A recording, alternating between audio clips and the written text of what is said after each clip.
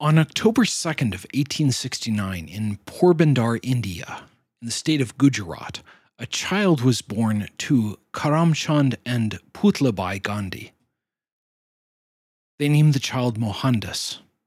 He was raised a Hindu and was exposed early on to many of its sacred texts, including the epic poems the Ramayana and the Mahabharata. In 1888, Gandhi went to London to study law. He spent 21 years as a lawyer fighting for civil rights in South Africa, and after returning to India, led an independence movement, notable for its use of nonviolent resistance that, in 1947, resulted in the British departing from the Indian subcontinent and returning governance to the newly partitioned nations of India and Pakistan. He had stated that one of his greatest inspirations in life was a Hindu sacred text, the Bhagavad Gita, which chiefly concerns the ethics of duty.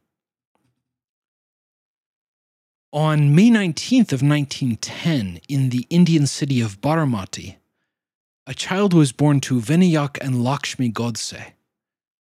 They named the child Ramachandra, though early on he acquired the nickname Natharam. He became a Hindu nationalist early in his life, dropping out of high school to become an activist.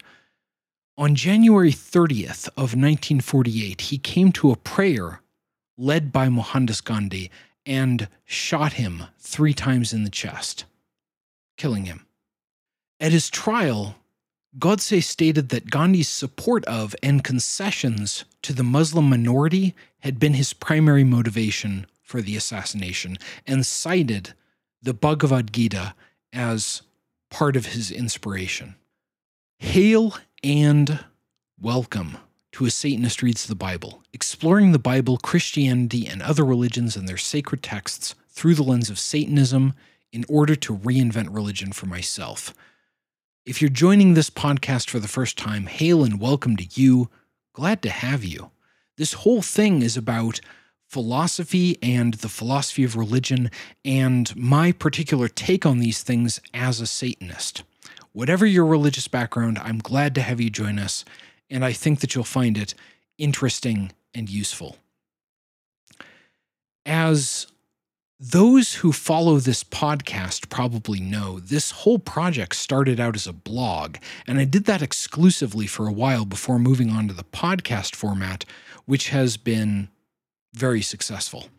I still maintain the blog, and I alternate between releasing podcast episodes that consist of new content and those that consist of readings of my older content. Last week, I was doing the old content episode on a piece that I had written on the Bhagavad Gita, perhaps the most beloved of Hinduism's many sacred texts, and was reminded of the stories of Mohandas Gandhi and Natharam Godse. Their stories seem to me like a perfect vehicle for exploring a matter of critical importance to the understanding of sacred texts and, by way of that, of critical importance to the understanding of our humanity, the matter of interpretation.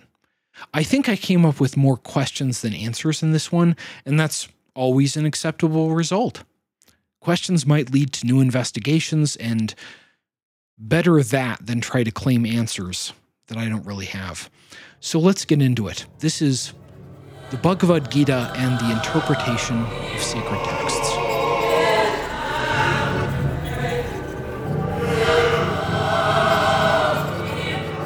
In an interview conducted by Time Asia and published February 14th of the year 2000, Natharam's brother and co-conspirator Gopal said that Gandhi had to be assassinated because by preaching tolerance towards the Muslims, who they saw as violently oppressing the Hindus, Gandhi was actually encouraging violence. Quoting here, "For months, he was advising Hindus that they must never be angry with the Muslims." What sort of ahimsa is this? Ahimsa is nonviolence. His principle of peace was bogus. In any free country, a person like him would be shot dead officially because he was encouraging the Muslims to kill Hindus, but his philosophy was of turning the other cheek. He felt one person had to stop the cycle of violence. The world does not work that way. End of quote. The fact that this same book, the Bhagavad Gita, the Song of the Lord, was a major inspiration for both Gandhi and the man who assassinated him has fascinated me ever since I learned it. I've examined the text before in a piece about hedonism. Here I'll be taking a broader look at the text and also the matter of the proper interpretation of sacred texts. The Bhagavad Gita is properly a chapter of the great epic poem, the Mahabharata, which details a great war of succession. However, some scholars, such as Eknath Easwaran in his 1985 translation of the book, which is the one I will primarily be using here, believe that the Bhagavad Gita was composed separately and later inserted into the Mahabharata. The Bhagavad Gita is chiefly a philosophical dialogue between the prince Arjuna, who is about to enter a battle against an army that includes many of his friends and relatives, and his charioteer Krishna, an avatar of the god Vishnu. Arjuna is reluctant to enter the battle, and Krishna counsels that he must do his duty and fight. It seems odd that a book that seems like an exhortation for war would inspire the nonviolent resistance of Mohandas Gandhi, but the text is subtle and the matter is complex. In the introduction to the first chapter of his translation, Easwaran says, "First, there is the orthodox Hindu viewpoint that the Gita condones war for the warrior class. It is the dharma, the moral duty of soldiers to fight in a good cause, though never for evil leaders." It should be added that this is part of an elaborate and highly chivalrous code prescribing the just rules of war. According to this orthodox view, the lesson of the Mahabharata, and therefore of the Gita, is that although war is evil, it is an evil that cannot be avoided, an evil both tragic and honorable for the warrior himself. War in a just cause justly waged is also in accord with the divine will. Because of this, in the Mahabharata, Yudhishthira and his noble brothers find their peace in the next world when they have finished their duty on earth. The mystics' point of view is more subtle. For them, the battle is an allegory, a cosmic struggle between good and evil. Krishna has revealed himself on earth to reestablish righteousness, and he is asking Arjuna to engage in a spiritual struggle, not a worldly one. According to this interpretation, Arjuna is asked to fight not his kith and kin, but his own lower self. Mahatma Gandhi, who based his daily life on the Gita from his 20s on, felt it would be impossible to live the kind of life taught in the Gita and still engage in violence. End of quote. Easwaran states as well that these two views are, and quoting here, almost, but perhaps not completely, irreconcilable. 3 years prior to Gandhi's assassination, on July 16th of 1945, the United States conducted the Trinity test, detonating the first nuclear bomb in the desert of New Mexico. J. Robert Oppenheimer, the director of the project that developed the weapon, upon seeing the mushroom cloud, thought of verses from the Bhagavad Gita. According to Robert Junk's 1958 book, Brighter Than a Thousand Suns, A Personal History of the Atomic Scientists, Oppenheimer had read the Bhagavad Gita, in the original Sanskrit no less, and considered it one of the most influential books in his life. It was read as well by both the American philosopher Ralph Waldo Emerson and the German philosopher Arthur Schopenhauer, which means that it must have made its way as well, either directly or indirectly, to Friedrich Nietzsche, who was strongly influenced by both. I wonder about Oppenheimer in particular. The Bhagavad Gita has great philosophical relevance to the development of the nuclear bomb and its eventual use against Japan in order to end the war. Oppenheimer knew that he was working to develop a weapon of incredible destructive power, but he certainly did not desire the widespread death and terror that he must have known the weapon would inevitably cause. Why accept such an undertaking then? On the one hand, there was the concern that the Germans would develop such a weapon first, which would have been a terrible outcome. I'm not the person to say whether it would have been better if we had never used nuclear weapons against Japan or if we had never developed nuclear weapons in the first place, but given that the Germans were also working towards this goal, I'd rather we have them first. Certainly, it would have been better if no one had ever developed nuclear weapons, but we find ourselves here in yet another prisoner's dilemma in which everyone ends up in a worse situation because we can't trust the other side to take the option that's best for everyone. As such, while the Manhattan Project may have been among the dirtiest of dirty jobs, the alternative was potential annihilation by the enemy, so someone had to accept that duty. I grew up in the 80s and remember a world in which nuclear Armageddon seemed like an omnipresent threat. I have had to train for being bombed by nuclear weapons at multiple points in my life. Just in case you're wondering, best practices for being nuclear bombed basically boil down to find a ditch and cover your nads. Some of those happened because I was in the army for a while, but I distinctly remember seeing designated fallout shelters in the city as a child.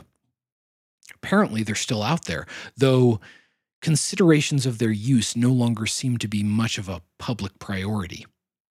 Both of the quotes from the Gita that are attributed to Oppenheimer come from the book's 11th chapter, which takes the form of a theophany, a literary exposition of a manifestation of the divine. Quoting here, "If the radiance of 1,000 suns were to burst at once into the sky, that would be like the splendor of the Mighty One."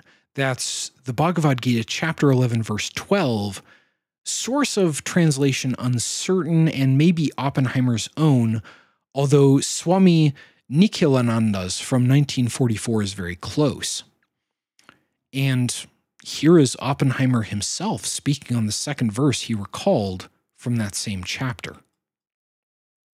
We knew the world would not be the same. Few people laughed. Few people cried. Most people were silent. I remembered the line from the Hindu scripture, the Bhagavad Gita. Vishnu is trying to persuade the prince that he should do his duty, and to impress him takes on his multi-armed form and says, "Now I am become death, the destroyer of worlds." I suppose we all thought that one way or another. I disagree that Vishnu was simply trying to impress Arjuna by showing him his true form, but that's a matter for another time. Iswaran's translation of that line is a little different. "I am time, the destroyer of all. I have come to consume the world." Iswaran comments on that critical turn from death to time in his introduction to the chapter. Terrified, Arjuna wants to know the identity of this awesome god who bears no resemblance now to the Krishna he had known as his teacher and friend. In answer to the question, "Who are you?" Krishna's reply is the verse, chapter 11, verse 32, that burst into Robert Oppenheimer's mind when he saw the atomic bomb explode over Trinity in the summer of 1945. "I am become death, the shatterer of worlds." But the word kala means not just death, but time, which eventually devours all. End of quote. Iswaran's translation continues. "Even without your participation, all the warriors gathered here will die. Therefore arise, Arjuna, conquer your enemies, and enjoy the glory of sovereignty. I have already slain all of these warriors. You will only be my instrument. Kill those whom I have killed. Do not hesitate. Fight in this battle, and you will conquer your enemies." Chapter 11, verses 33 to 34. Vishnu is identical with Brahman, ultimate reality, the very ground of being, and thus it is not Arjuna who will truly be doing the killing on the field of battle.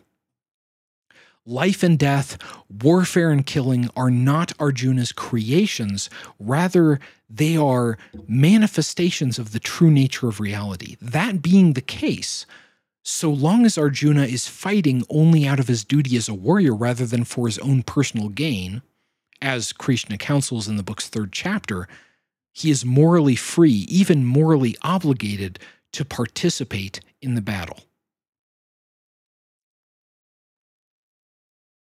I have difficulty placing these verses in Gandhi's more mystical interpretation of the text.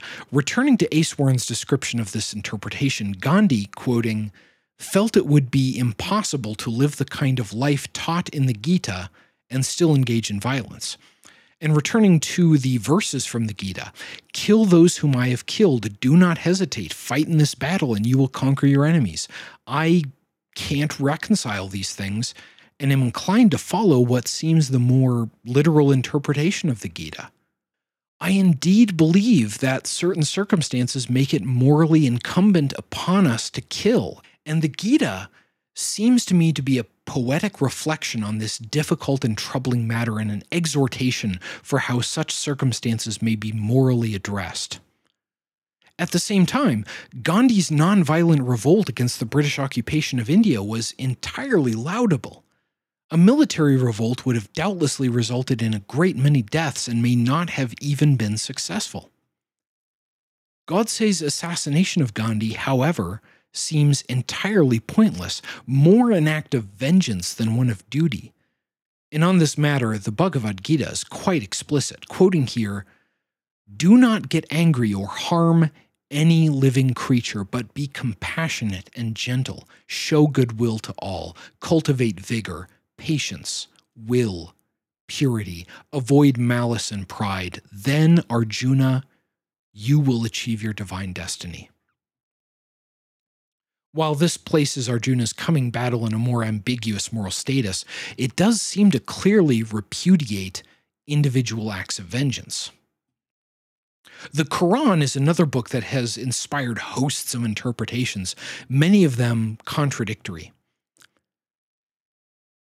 In his book Reading the Quran from 2011, the Muslim scholar Ziauddin Sardar writes on the matter, "Readers can only strive to do their best to arrive at conviction in their tentative, contextual, and time-bound understanding of the text. The eternal and infinite are not qualities of human knowledge, understanding, or experience. By definition, not all the scholarship of all the ages, individual and or collective, can ever be an absolute and permanently fixed reading of the divine word. To accept the Quran as eternal means acknowledging that there is always more to the text than our partial intellect will comprehend, and to begin one's reading from that premise with humility." Later, speaking on sacred texts in a more general fashion, he writes, "Sacred texts, by their very nature, are complex, multi-layered, allegorical, metaphorical, and an embodiment of pluralistic meanings. A divine text does not yield a divine meaning. The meaning attributed to it can only be the product of human understanding. A timeless book has meaning only in time. It can only speak to us in our own time and circumstances. Our understanding of the final word of God cannot be final. It can only be transitory and limited by our own abilities and understanding. And yet, some interpretations are clearly better than others. Anyone who reads the Gospels and believes that Jesus was preaching subservience to the Pharisees and to their interpretation of Jewish law has clearly missed some significant points. Similarly, it's hard to understand how an organization like the infamous Westboro Baptist Church, who have taken very deplorable and hateful actions in the course of denouncing homosexuality, can be said to have interpreted the Bible in a manner that is at all reasonable. Certainly, there are verses that support their actions. Individual verses from the Bible can be taken out of context and used to support almost any action imaginable. But the overall message of the text seems to strongly contradict their actions from every angle, and as evidence to this, their interpretation is highly inconsistent. The Levitical codes also prohibit the wearing of clothes made from two different materials, but the Westboro Baptist Church does not seem nearly so concerned with this matter. I think that sacred texts are best understood as being descriptive rather than normative. That is, they are reflections of who we are rather than statements about who we should be, though these reflections naturally encompass our highest aspirations for ourselves as well. And to that end, I think that for our own good, we as a species should immediately give up the notion that there is any one correct interpretation of any sacred text, though there may be incorrect interpretations. And Sardar's call for humility here is absolutely essential. To claim to have a definitive understanding of a sacred text is inherently hypocritical, because to hold a text as sacred in the first place is to hold it above and beyond oneself, and to claim an absolute and perfect understanding of it is to usurp that sacred role. One cannot simultaneously hold the text as sacred above oneself and hold oneself as authoritative over the text. I don't think such a view would have necessarily changed much in the course of history. Gandhi would still have seen in the Bhagavad Gita a reflection of his desire to see the people of India free from the yoke of the British Raj. Nathuram Godse would still have seen in the text a reflection of his desire to avenge the deaths of Hindus at the hand of Muslims, and Oppenheimer would still have seen a reflection of his duty to build a nuclear weapon before the Germans. But I think that this view would point us towards using these texts to gain a broader and deeper understanding of ourselves, rather than using them as weapons and as justifications for deplorable behavior. That's it for the episode today. Before I sign off, I'd like to ask for your help. I'm wrapping up the first year of A Satanist Reads the Bible, and I'd like to start driving towards my goals for the project for 2020, and goal number 1 is getting a bigger audience. By the end of next year, I'd like a consistent audience of about 500 people who listen to most or all of my episodes, which is tenfold the current listenership. To that end, please share this podcast on social media to anyone you think might be interested. My goals are ambitious, but what fun would they be otherwise? Up next on Friday, a piece on Paradise Lost as a sacred text. And then on Friday, I've got a lot of reading and research to do on this one, but I'm aiming to have something down on the figure Iblis in the Quran. A Satanist Reads the Bible is written, recorded, produced, and edited by me, with music by me as well, all possible thanks to the support of my partner, my patrons, and my audience. Thank you all so much for joining me today. Always something.